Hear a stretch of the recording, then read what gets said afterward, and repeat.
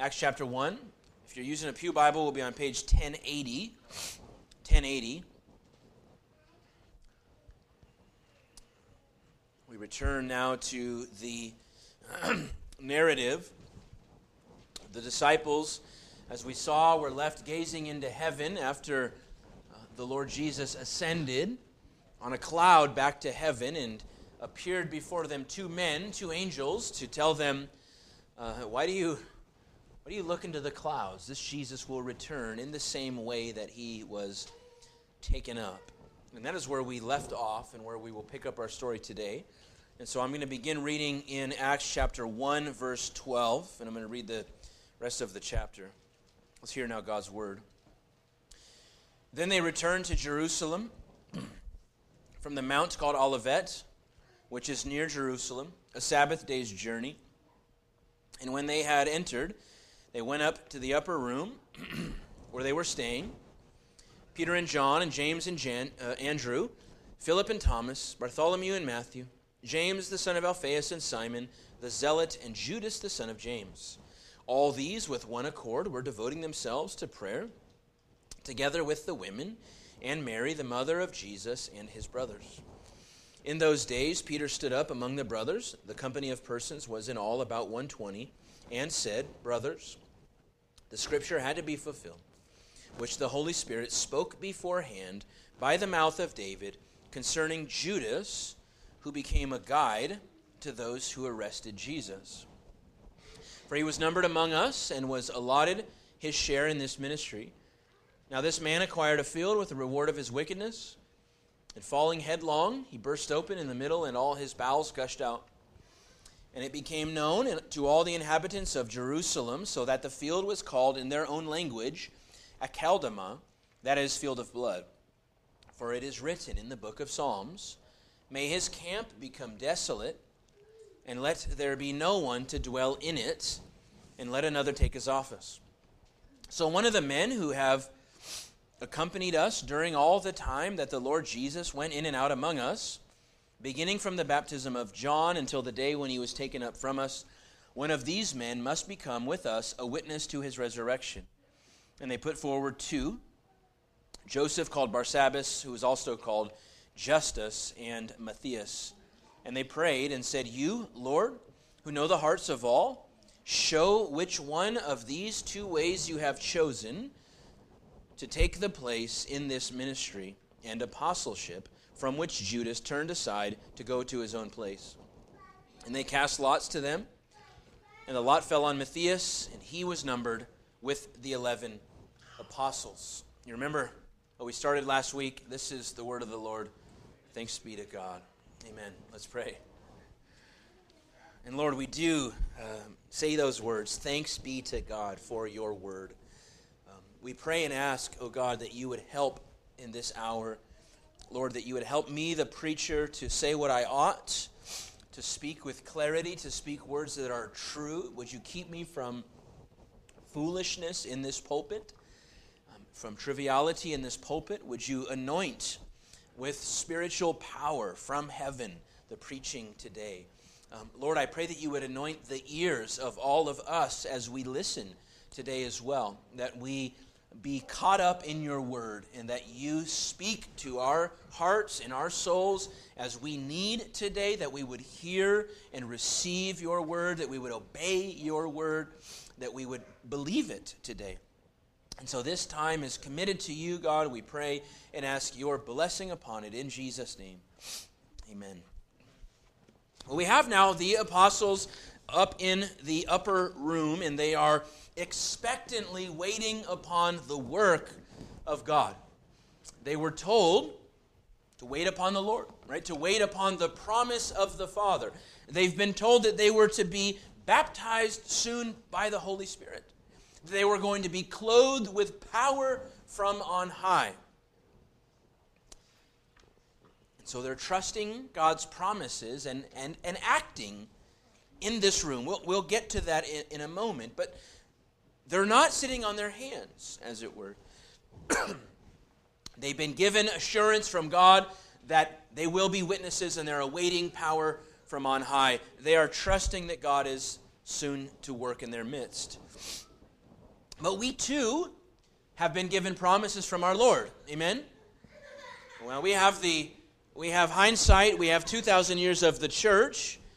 But we too have been given that wonderful promise that Christ will build his church. We already saw that in the book of Acts as we looked ahead a bit, that the Lord Jesus added to their number those that were being saved. And so he has been building his church, not just in number alone, but in faith and strength and stature and power, in wisdom, in depth.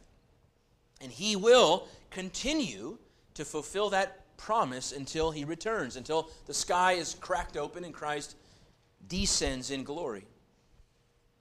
We have the promise that the gates of hell shall not prevail against the church of the Lord Jesus Christ. For a long time in my Christian walk, I pictured hell just mounting an assault on the church, and the church is sort of on the defense, and yes, we will prevail, but we are assaulted from all sides. But then I heard a few years ago the simple fact that gates do not move.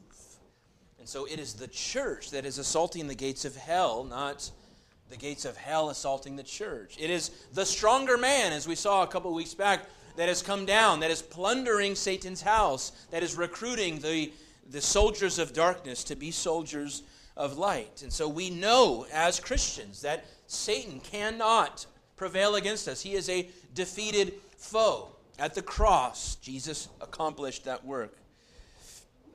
We have the assurance that the nations globally will be the inheritance of King Jesus. We have the assurance that the Lord of the harvest is the one that reaps souls from the white-hot harvest fields. It is his field, and they are his souls to reap. We have the assurance that Christ has all authority in heaven, on earth, and under the earth, and thus we are to be faithful in the making and in the equipping of Christian disciples. And so with these promises, beloved, with these expectations that Christ is working in our midst and will continue to faithfully work in our midst, what might it look like to live in expectation? What might it look like not to live presumptuously, but to expect God to be faithful, as we ought to? Now, I said in the first sermon that some texts describe things that happened, and some texts prescribe things that we ought to do. And I believe this is a descriptive text, but I believe we have much to glean and learn as we see these early saints faithfully seeking the Lord. So let's dive back into the text. Acts chapter 1. They returned from Jerusalem, to Jerusalem, from the mount called Olivet. We learn here that the ascension of Christ and the Great Commission took place on the Mount of Olives. Now, many Christians believe that Jesus will return to the Mount of Olives when he returns. The text didn't say that here. It said that he will return in the same way, not to the same place. But there are texts in the Old Testament that speak of the day of judgment taking place on the Mount of Olives. They return back to the upper room. Is this the upper room where the Lord's Supper was instituted? The text is not definitive. Is this one of the rooms where Jesus revealed himself after the resurrection? The text is not definitive. And here we have this list of the apostles. Of course, there is one missing, Judas, who has already went to his demise. And we read in verse 14 that all these with one accord were devoting themselves to prayer. I just want to make some observations from the text today that I think are helpful. And the first thing that stands out to me is that these saints are gathered together. They're gathered together. They've been promised from the Lord Jesus that they will be his witnesses, that they will be soon empowered for the work of ministry, and they don't just go back into their homes, but they're assembled as one body, waiting upon God. What is the church but a gathering community? The church is a people that assemble together, right? If we look at the word that we translate into church, the word ecclesia or ecclesia, it simply means the assembly. Sometimes a religious assembly, a few times in the book of Acts, a riotous mob is called an ecclesia. But be that as it may, it is an assembly of people. And so the church, by definition, is the assembling of God's people, the gathering of God's people. I don't think it's a stretch to say that the church is not actually being the church if it is not gathering together, if we are not seeing one another face to face. I think this says a lot about the whole idea of virtual church, of live streams. And God bless anyone that's on the live stream today. But I have scruples even with doing this live because it says that a live stream can be a substitute. And I want to be very clear that the live stream is no substitute to embodied worship. We learned this in COVID, and some people went the other direction, but I think many saw that we need to be together. That church is the body coming together, assembling together. And this is not unique here. It's the beginning. Right? We'll see in the coming weeks as the Spirit is poured out and 3,000 souls are added to the number. The church explodes in one day. And they have a simple list of things that they focused on. The apostles' teaching, prayer, breaking of bread, and the fellowship.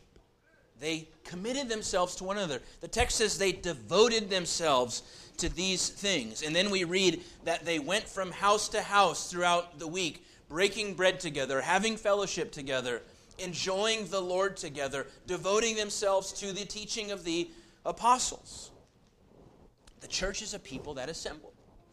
And I have to say, I'm thankful for this body. Because we see each other a lot throughout the week. Right? We spend the morning on the Lord's Day together, and many of us spend the evening on the Lord's Day together. And there's something intimate about being in someone's living room, right? That's hard to capture in a setting like this. Something a little bit more personal, something vulnerable when people have to come in to your house and see that you're actually not perfect. And that's a good thing, right? We can let loose a little bit as we gather in that fashion. I'm encouraged at the turnout recently on Wednesday nights here as we've moved from a house back to the church. I'm encouraged to see the ladies every other Saturday sacrificing the many other things you could do on a Saturday night to have fellowship with one another, to be encouraged. I'm encouraged to see the men gathering now every Thursday morning, bright and early, with cobwebs in our eyes and all of that good stuff, but seeking the Lord in prayer. If we think about the church as the assembly, as the gathering, really almost all of the benefits of the church come in the gathered assembly. The main thing that I could think of that is a benefit outside of the gathering is prayer. Now, prayer is no small, insignificant thing, but most of the blessings that we receive come when we are together.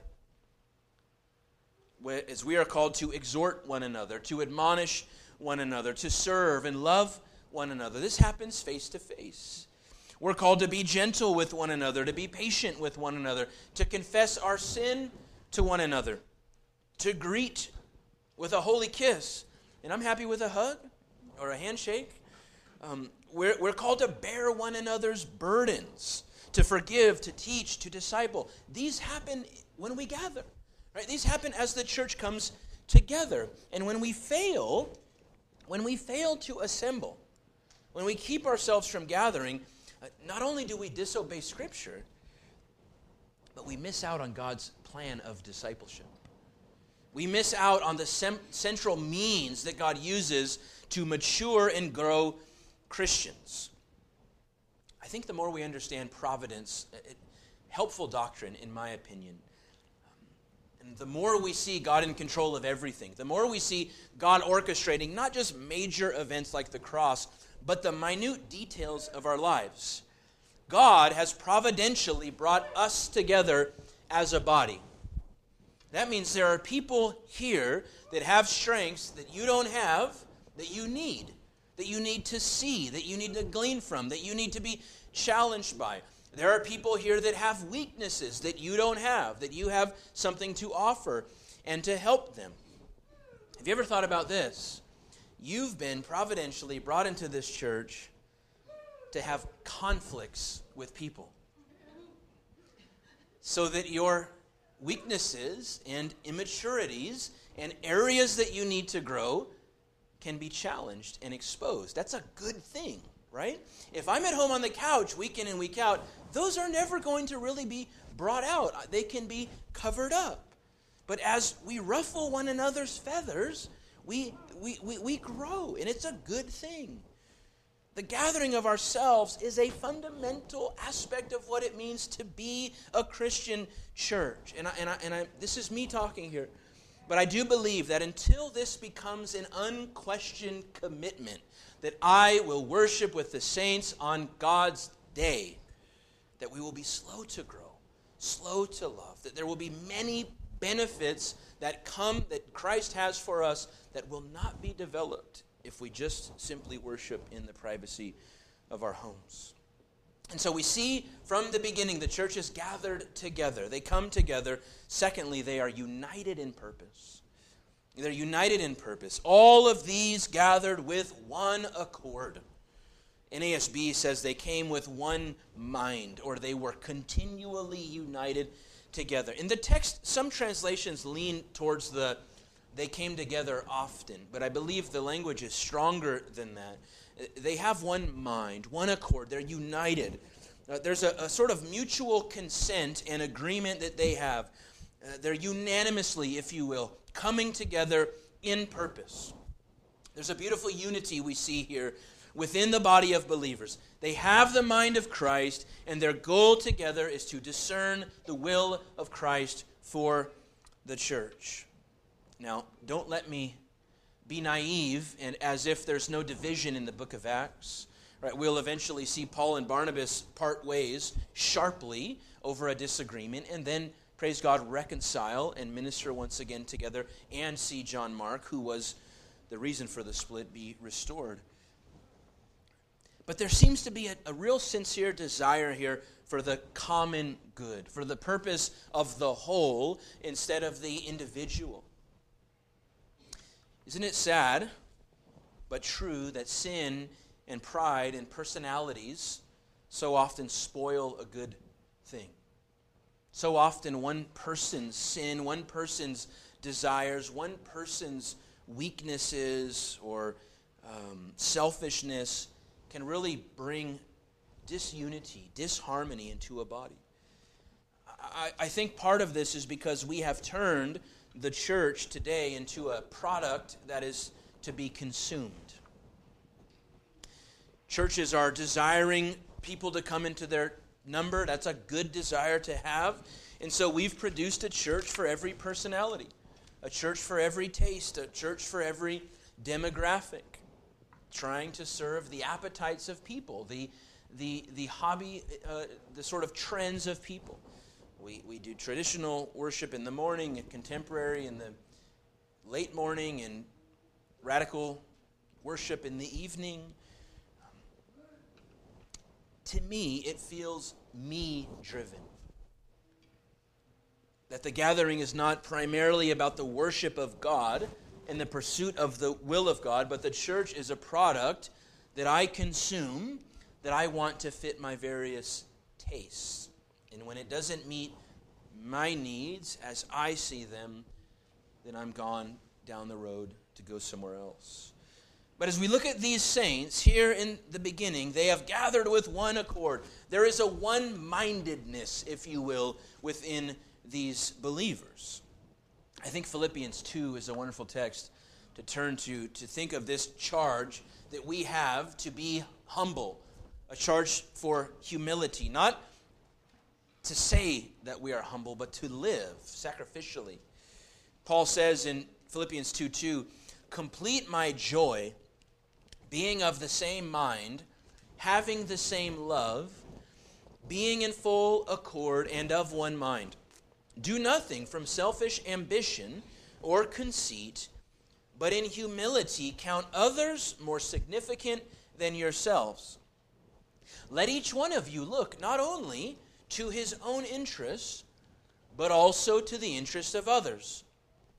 Have this mind among yourselves, which is yours in Christ Jesus, who though he was in the form of God, did not count equality with God a thing to be grasped, but emptied himself. Now, how did he empty himself? Did he cease to be God? Did he for a time not have his divine attributes? I don't think that's possible for God. He emptied himself by addition. He emptied himself as he took the form of a servant, being born in the likeness of men, and being found in human form, he humbled himself by becoming obedient to the point of death, even the death of a cross. As he assumed to himself a human nature, he took on weakness and the frailty of a human body. He took on pain and suffering and what it means to be hungry and tired and thirst and grieve and sweat and toil. And Paul says to us and to the Philippians, look to Jesus. Look at the humility of our Lord. Look at the humiliation that he went through. Look at his suffering. Look at his death. Look at him on a cross giving himself for murderers, for liars, and for thieves. And he says, have this mind among yourselves. Esteem others as higher than yourselves. Is there any better example of humility than Christ pinned to a cross, bleeding out for his own enemies? We seem to have lost some of this mindset in the church, where we've become like the world, that we're self-focused and me-driven and self-centered. Too often we can make it about us. But we see here early on the church is together with one mind, in one accord, asking the question, what does God desire to do in our midst? And so they're gathered together. They're united in purpose. And thirdly, they're devoted to prayer. They are devoted to prayer. They're gathered with one accord, Acts 1:14, devoting themselves to prayer. What is prayer? It's one of these things we just do. We talk to God, right? That's what prayer is. I like the definition given in the Baptist Catechism. It says that prayer is an offering up our desires to God. But we don't do it alone. By the assistance of the Holy Spirit. We need the Spirit to help us to speak to the Lord. For things agreeable to His will. Certainly we don't pray for things that oppose God's will.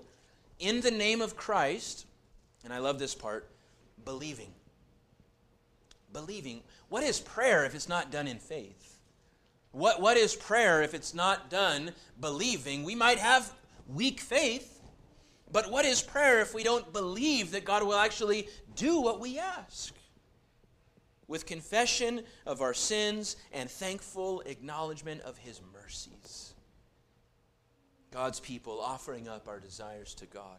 And we see the disciples here devoted to do this very thing. Devoted to call upon the name of the Lord. Thomas Watson says that prayer is not the tuning the voice into a heartless confession. It's not just external things that we do where we sound very solemn. It's not counting over a few prayer beads. He says it consists in sighs and groans. When the fire of fervency is put to the incense of prayer, then it ascends as a sweet fragrance to God. I heard a story this week of some men that were seeking God's blessing of rain. They had a field, they were wanting to grow their crops, and they would get up every morning and they would go out to the field and they would pray to God that He would bring the rain. And a man walked by and he says, what is all this you guys are doing out here? And they told him, we're praying that God would give us rain. We have these crops. And he said, well, it appears to me that you have no faith. You don't actually believe that God's going to answer your prayer. He said, well, what are you talking about? He said, where's the umbrellas? Where's the umbrellas? Is God actually going to bring rain? Are you really believing? Now, it's a silly story, but it shows the point. Right? That we pray believing. And so the disciples, I think this is worth pointing out, the disciples have been promised that they will be baptized with the Holy Spirit of God, that they are about to be clothed with power from on high. They're not instructed to pray at all, but pray they must. Pray they must. As they wait upon God expectantly, they join together with one mind, discerning the will of God, that they might be led in such a way as one, that their works and their witness would be pleasing to the Lord. As Luther said, it's been said recently, I have so much to do today, I must pray for an extra 2 hours. It seems backwards for us, but we hear something of the dependence that we have on prayer. Prayer is the lifeblood of the Christian, amen? It is how we become empowered. It is how we commune with God, how we concern ourselves with our sovereign Lord, how we cast our cares, the cares of this world, upon the one that cares for us.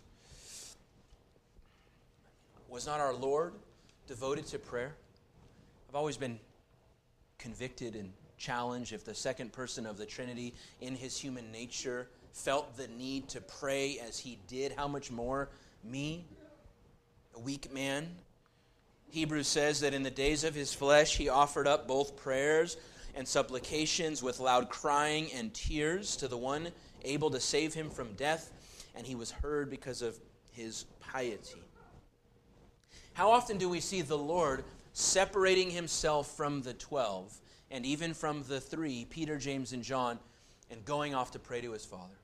Leaving the crowds, getting up early in the morning before anyone else was up to go off to pray, praying through the night watch.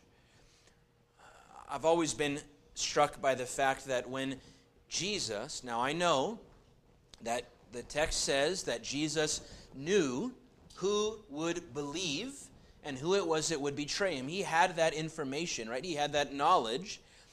But even still, when he was to choose the 12, to set 12 apart for the work of the ministry, it says he went all night to pray to his Father.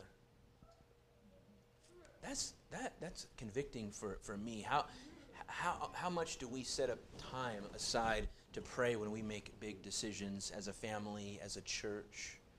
Jesus set out all night to pray for those 12, to seek the face of his Father. Not only was Jesus devoted to prayer, we see the disciples throughout the book of Acts devoted to prayer. We see Paul exhorting the church to pray without ceasing.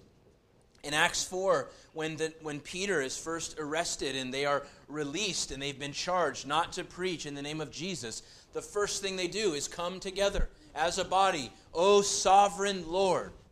And they call upon God. They devote themselves to prayer. Many things we could say about prayer. Prayer is an act of faith. It is something we do believing that God is going to act, that God is bringing us in some mysterious way to his plan and to his works. Prayer is an act of expectation. Right? Lord willing, when we pray expecting something to happen. That our prayers mean something. They're meaningful. Whether they're just God joining us in harmony with his will.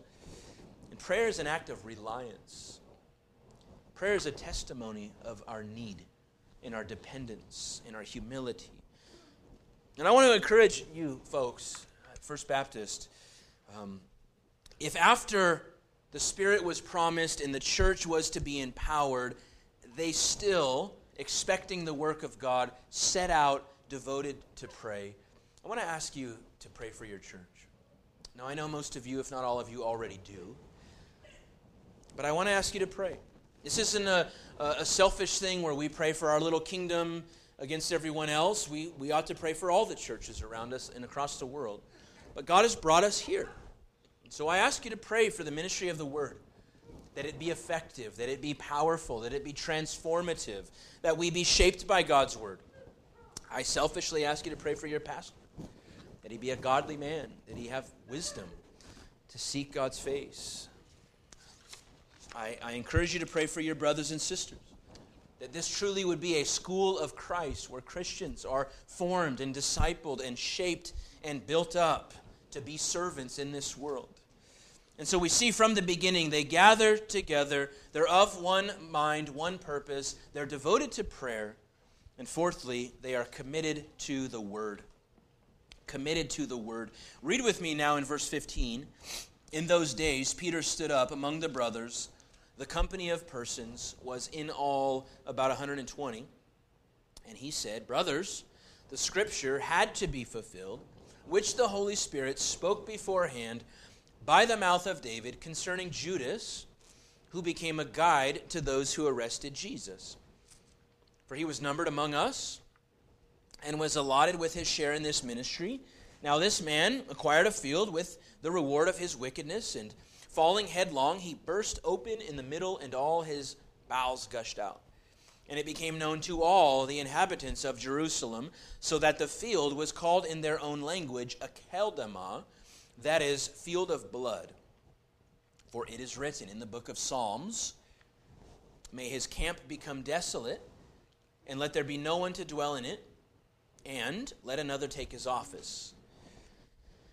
So the Spirit of God is being poured out, is about to be poured out. They're going to be clothed with supernatural power. And what does Peter do? But he turns to the Word to answer their questions. He turns to the Word that they might have guidance and wisdom to press forward. Notice a few things about Peter's convictions about God's Word that I think are important. The first one is in verse 20. Peter believes that these events have been foretold in God's Word. He believes that God has spoken about these things beforehand. Because what does he do here? In verse 20, he says, for it is written in the book of Psalms. Judas has defected. Judas has died. Now, some have seen an apparent contradiction here in the text, or tried to point out a contradiction to say, well, Judas hung himself, and why here do we read of his bowels being burst open? I don't think we need to see a contradiction in the word. Likely he was hung for a time, and the body went through the processes that happen when a body is decomposing, and either he was cut down or the rope broke and he fell, and as his... You understand. And so Peter says that these things have been foretold. It is written in the book of Psalms. He quotes two texts. The first text is Psalm 69:25. Now this psalm is a psalm of David.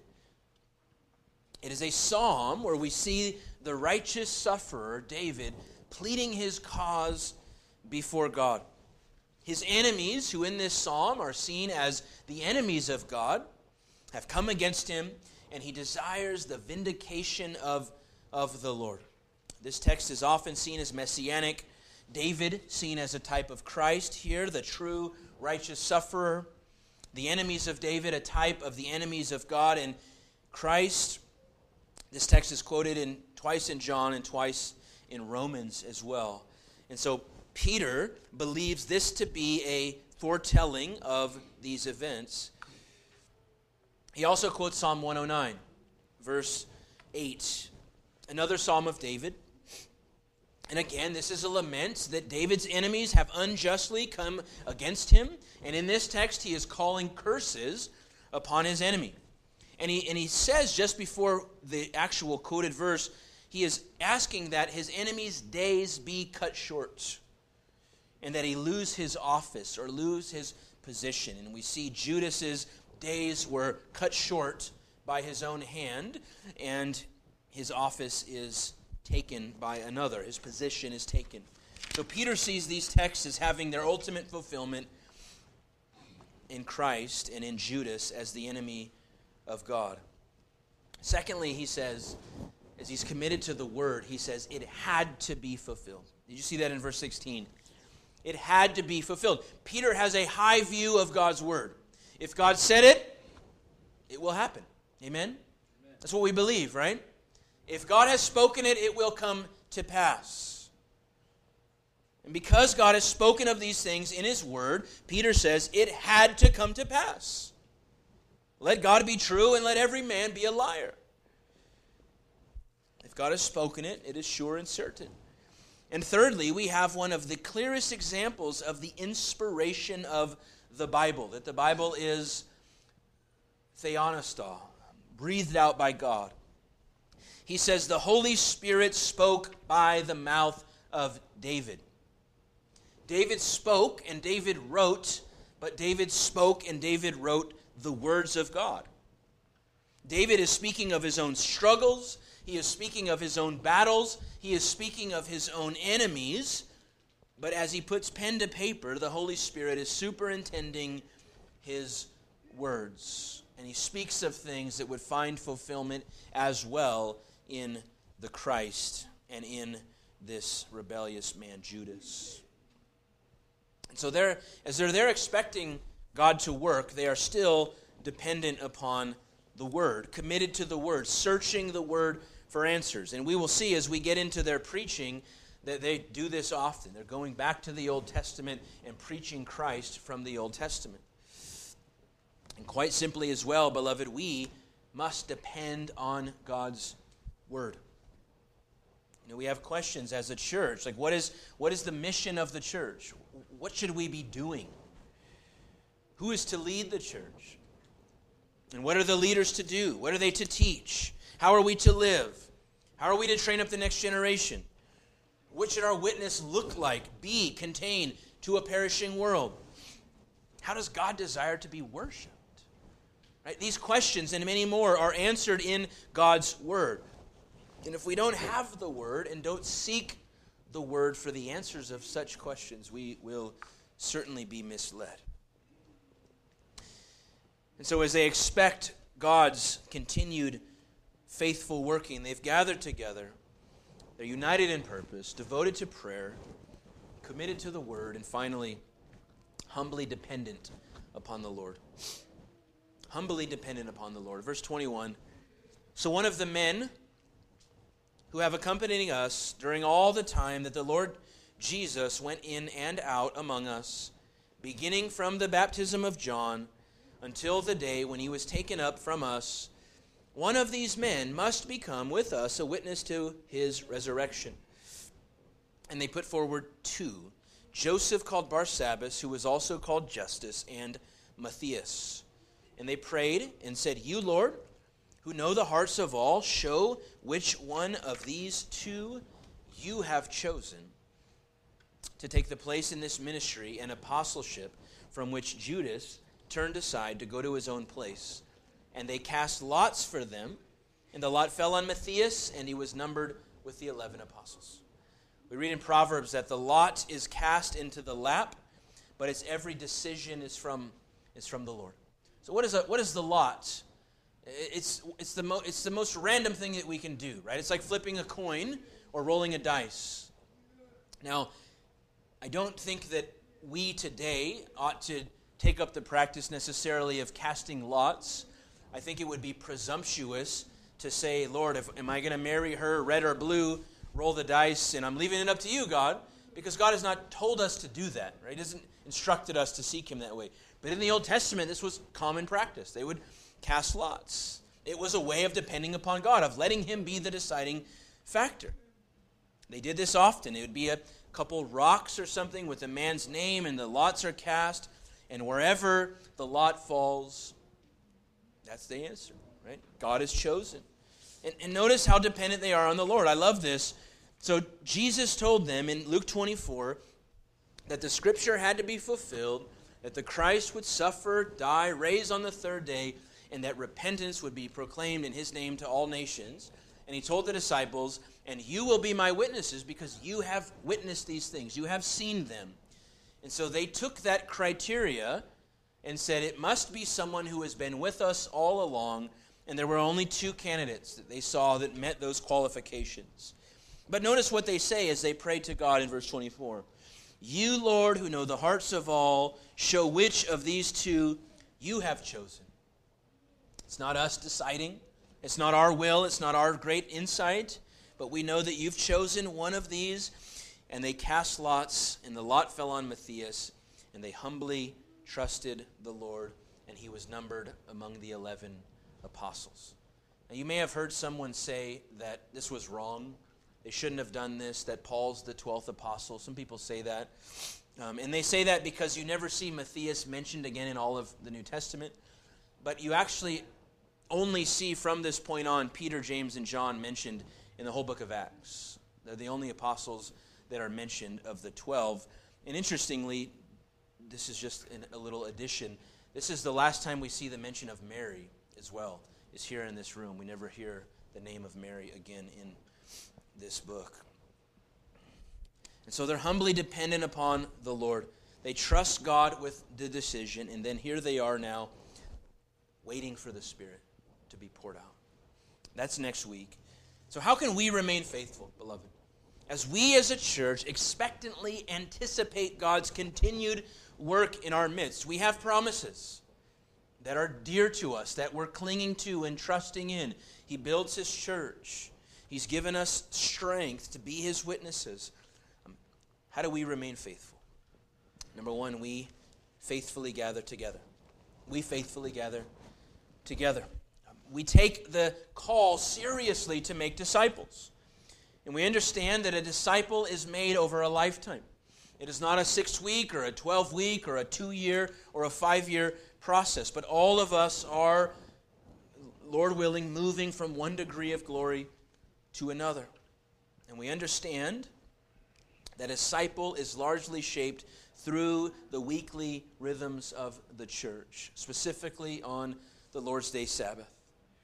So as the church comes together, Christians are formed, we are challenged, shaped, exhorted, and then we take what we learn and what we study throughout the week and we apply it to our lives and we teach it to our families and we take it to our workplace, we take it to the public square. Secondly, we stay united in purpose. We stay united in purpose. God has given us our marching orders, amen? We know what they are. We don't need to guess. We don't need to come up with new fancy ideas or new programs. God has called true worshipers to worship the Father in spirit and truth and to be His witnesses wherever it is that He has planted us. It's very easy, I think, for churches to be personality-driven, program-driven. We have the path forward. We have the blueprint that God has given us. Thirdly, we devote ourselves to prayer. Devote ourselves to prayer. A church that prays little will have little impact for the cause of Christ. I believe that to be true. Prayer is our lifeblood, and prayer also is a barometer, and it can measure our trust and our dependence upon the Lord. Little prayer may expose the fact that we're not really relying upon God. We're trusting in our own selves, what we can do. But a church that is mighty in prayer is a church that will be mighty in the Spirit and mighty in power. Fourthly, we stay committed to the Word. Stay committed to the Word. If we trust that God will continue to work in our midst, as I believe that we do, right, then the Word must be central. The Word must be central. If we want to see conversions, if we want to see a healthier church, healthier Christians, growing disciples, spiritual power, it needs to be word-centered, word-saturated, word-driven, and word-focused. And lastly, let us humbly depend upon the Lord. Let us humbly depend upon the Lord. The Lord is our strength. Amen? The Lord is our strength. The Spirit of God is our need. Not more programs, not more fun, not more charismatic personalities, but more trust in the sovereign operation of the Spirit of God. More dependence upon Him in all things. More humility before Him. More reliance upon the only one that can raise the dead to new spiritual life. God is at work in our midst, beloved. It is pride and self and sin that will hinder this work. And it is prayer and unity and devotion and humility that the Lord desires in His church. Amen. Let's pray.